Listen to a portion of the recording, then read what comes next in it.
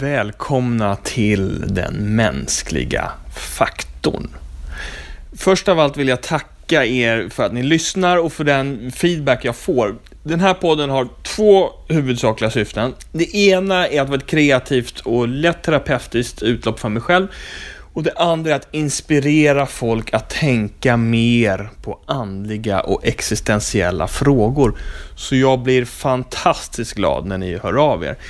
Om ni har frågor eller vill diskutera någonting är det bara att slänga in ett mejl till jakob.pansell@gmail.com.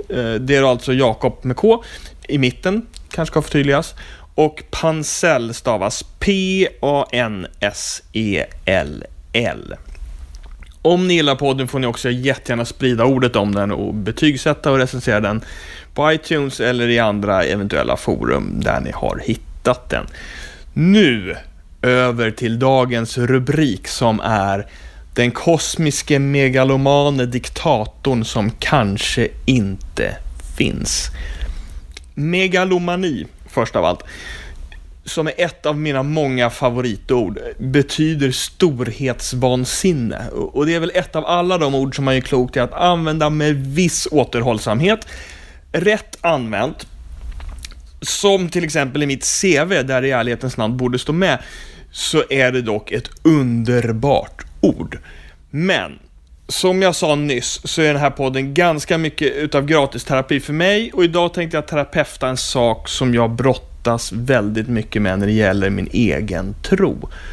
Jag tror faktiskt också att det här är en av de saker som människor i vårt land finner mest provocerande med religion överlag, nämligen kravet på underkastelse. De flesta religioner kräver att man på något sätt underordnar sig en eller i vissa fall flera gudar. Men varför skulle jag någonsin vilja sätta någon annan, dessutom en varelse som vi inte ens säkert vet om den finns, på min plats som härskare över mitt eget liv? Och varför skulle jag tillåta ett väsen som jag inte ens har förmågan att förstå att diktera vad som är rätt och fel för mig? Om vi börjar med att kika på bönen Fader vår, så har den ett par rätt utmanande fraser direkt efter avspark. Alltså, låt ditt namn bli helgat, låt ditt rike komma, låt din vilja ske, ber vi i den senaste svenska översättningen av Fader vår. Men sanningen är väl egentligen den att det bara finns ett namn som jag vill att folk ska säga med andäktigt darrande röst och ögon glänsande av beundran, och det är Jakob Pansell.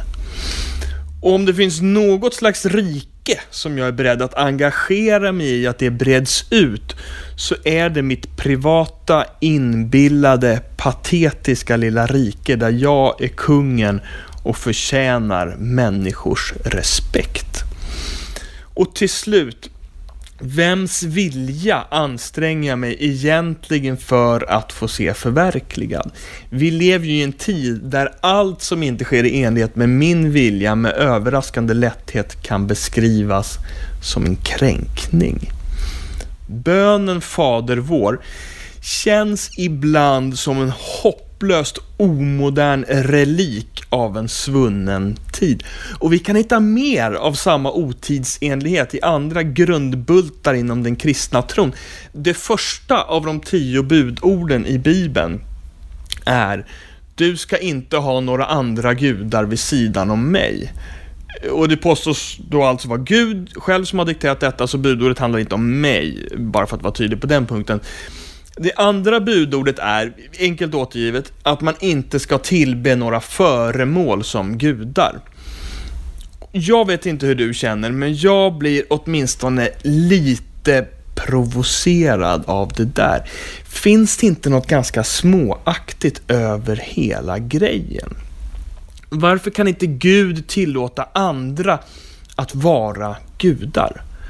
Varför skulle Gud kräva monopol på vår tillbedjan? Om man nu ska påstå att det finns en Gud som på riktigt är universums skapare, alltings ursprung och den som håller samman hela kosmos.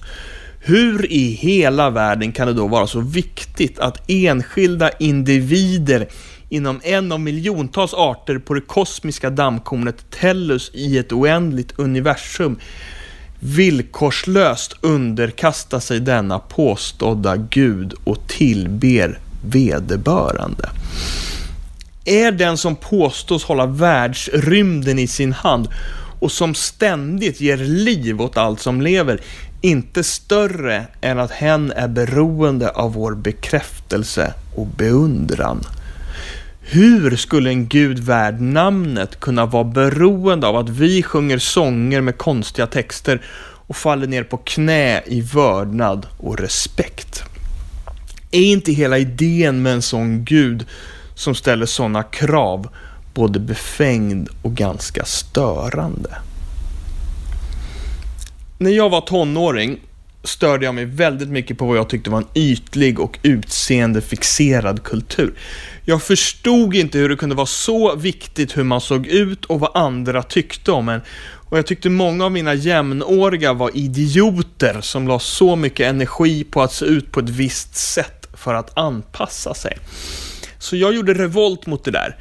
Jag skaffade mig en look noga utstuderad för att inte se utstuderad ut. Och jag brydde mig otroligt mycket om att se ut som om jag inte brydde mig om hur jag såg ut. Jag hade jeans med så många hål i att jag fastnade i saker hela tiden. Och dessutom frös så hyggligt mycket på vintern.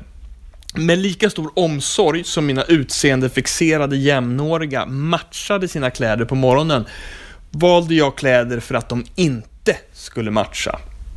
Eftersom alla de där andra ytliga ungdomarna var så petiga med sitt hår och la så hyggligt mycket tid på sina frisyrer så sparade jag ut långt hår istället och stod där med shampoo och balsam i duschen och borstade tovor dagligen och envisades med att ha 3 halsband av olika längd med olika kors i, och de där halsbanden trasslade alltid in sig i varandra och i mitt utsläppta hår.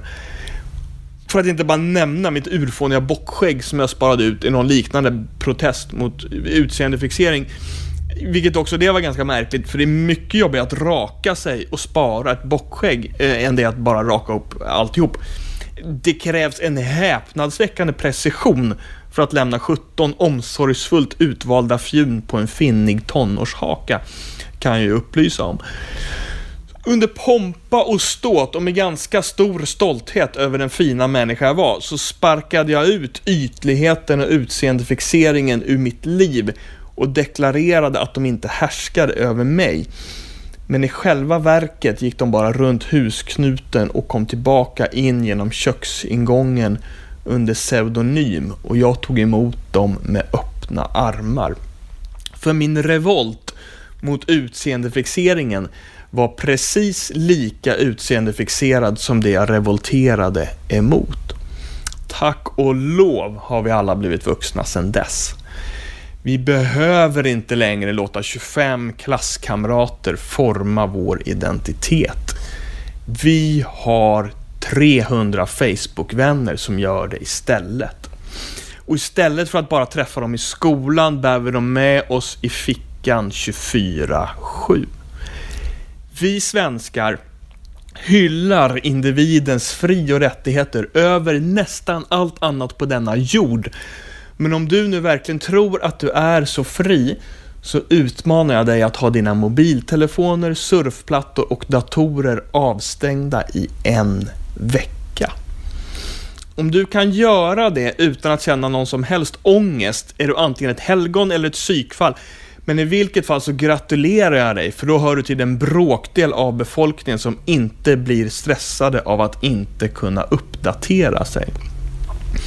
Frihetsverktygen, mobiltelefoner och internet har blivit moderna slavdrivare som piskar på oss med en stress att ständigt uppdatera våra egna profiler och hålla oss uppdaterade om vad som händer andra, samtidigt som de dessutom effektivt suddar ut gränserna mellan vardag och helg och mellan arbete och vila.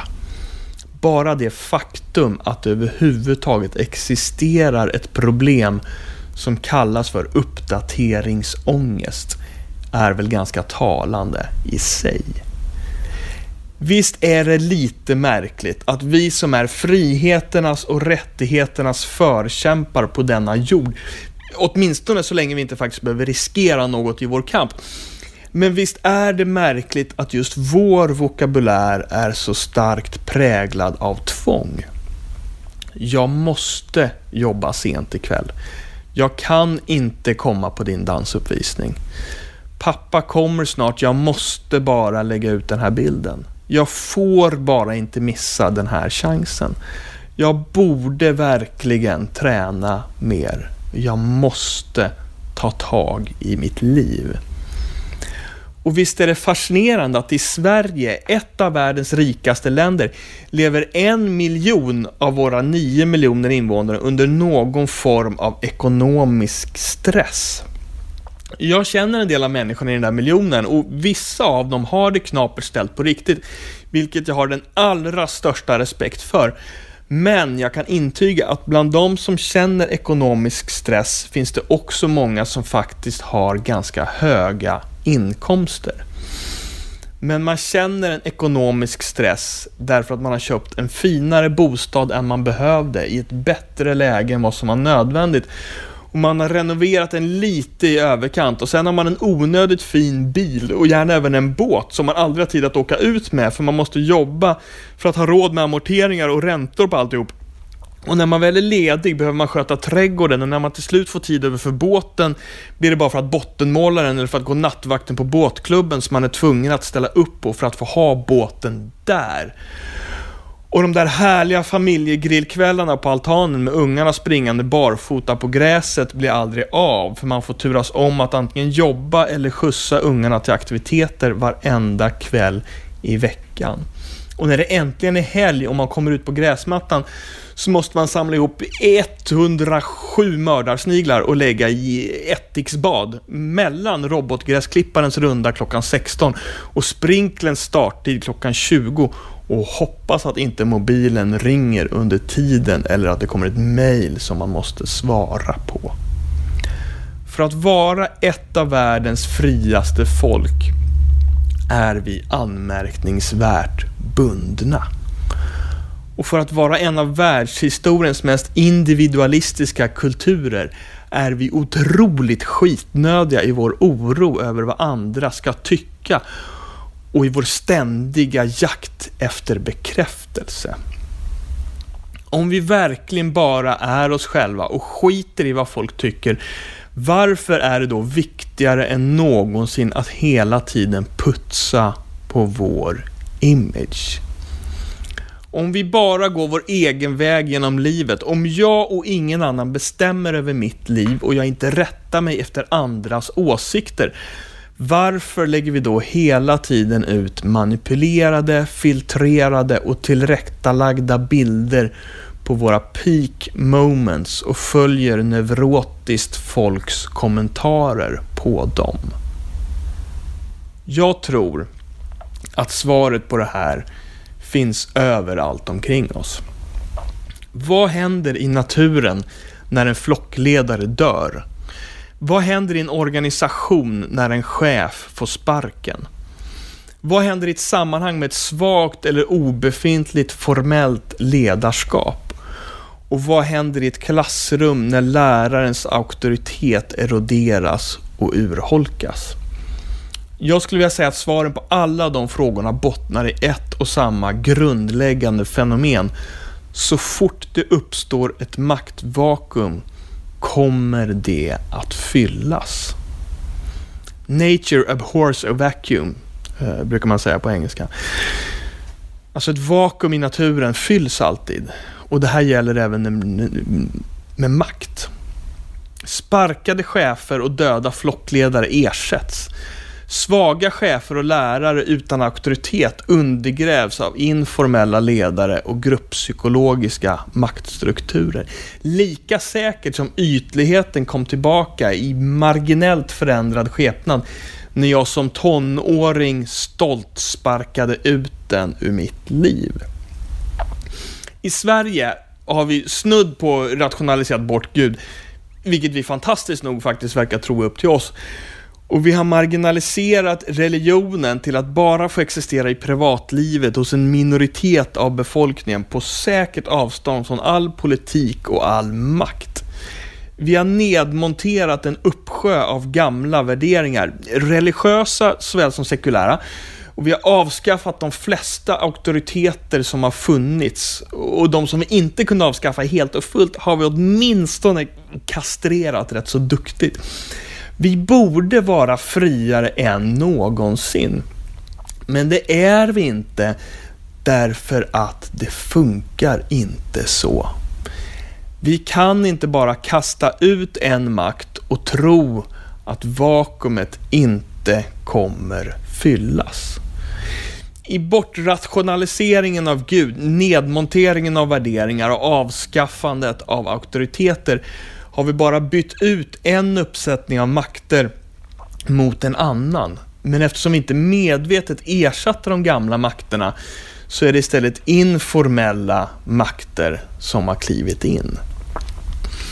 De informella ledarna eller makterna som jag tror härskar över oss nu är till exempel de ekonomiska saxar vi försätter oss själva i. Det outtalade tvånget att göra karriär, andras diffusa förväntningar, det personliga varumärket som till varje pris ska stärkas och skyddas och alla de orimliga ideal som omger oss överallt och som matar vårt undermedvetna varje dag. Vi måste jobba heltid och lite därtill för att ha råd med det som vi av oklara skäl tror att vi behöver för att bli lyckliga. Men eftersom vi bara jobbar har vi aldrig tid åt att njuta av lyckan. Och förresten infinner sig märkligt nog aldrig lyckan hur mycket mer prylar och hur mycket finare bostad vi än skaffar oss. Och vi känner ett märkligt tvång att göra karriär, för det är liksom det man ska göra. Och när vi får en chans att klättra så bara måste vi ta den, trots att vi är rätt säkra på att den kommer innebära mer jobb, mer stress och, om vi ska vara ärliga, ganska ofta mindre lycka.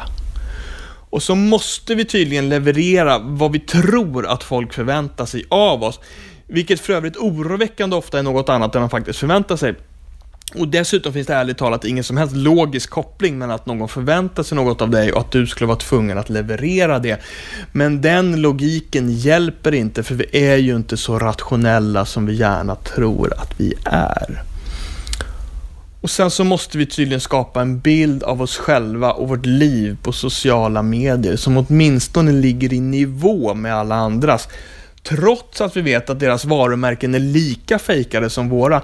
Och trots att vi någonstans borde misstänka att vi stressar dem lika mycket med våra nybakade cupcakes som de stressar oss med blombuketter från finaste maken. Och så måste vi naturligtvis vara vältränade, allmänbildade, engagerade, högpresterande, politiskt korrekta sexatleter med perfekta tänder, persikohy, en smakfullt sammansatt garderob och ett vackert hem med fullständigt orimliga skålar fyllda med 15 citroner som bakgrund till våra glatt skrattande barn som sitter och äter smörslungad sparris med pecorino-gratinerad broccoli och hemmasyrad yoghurtsås.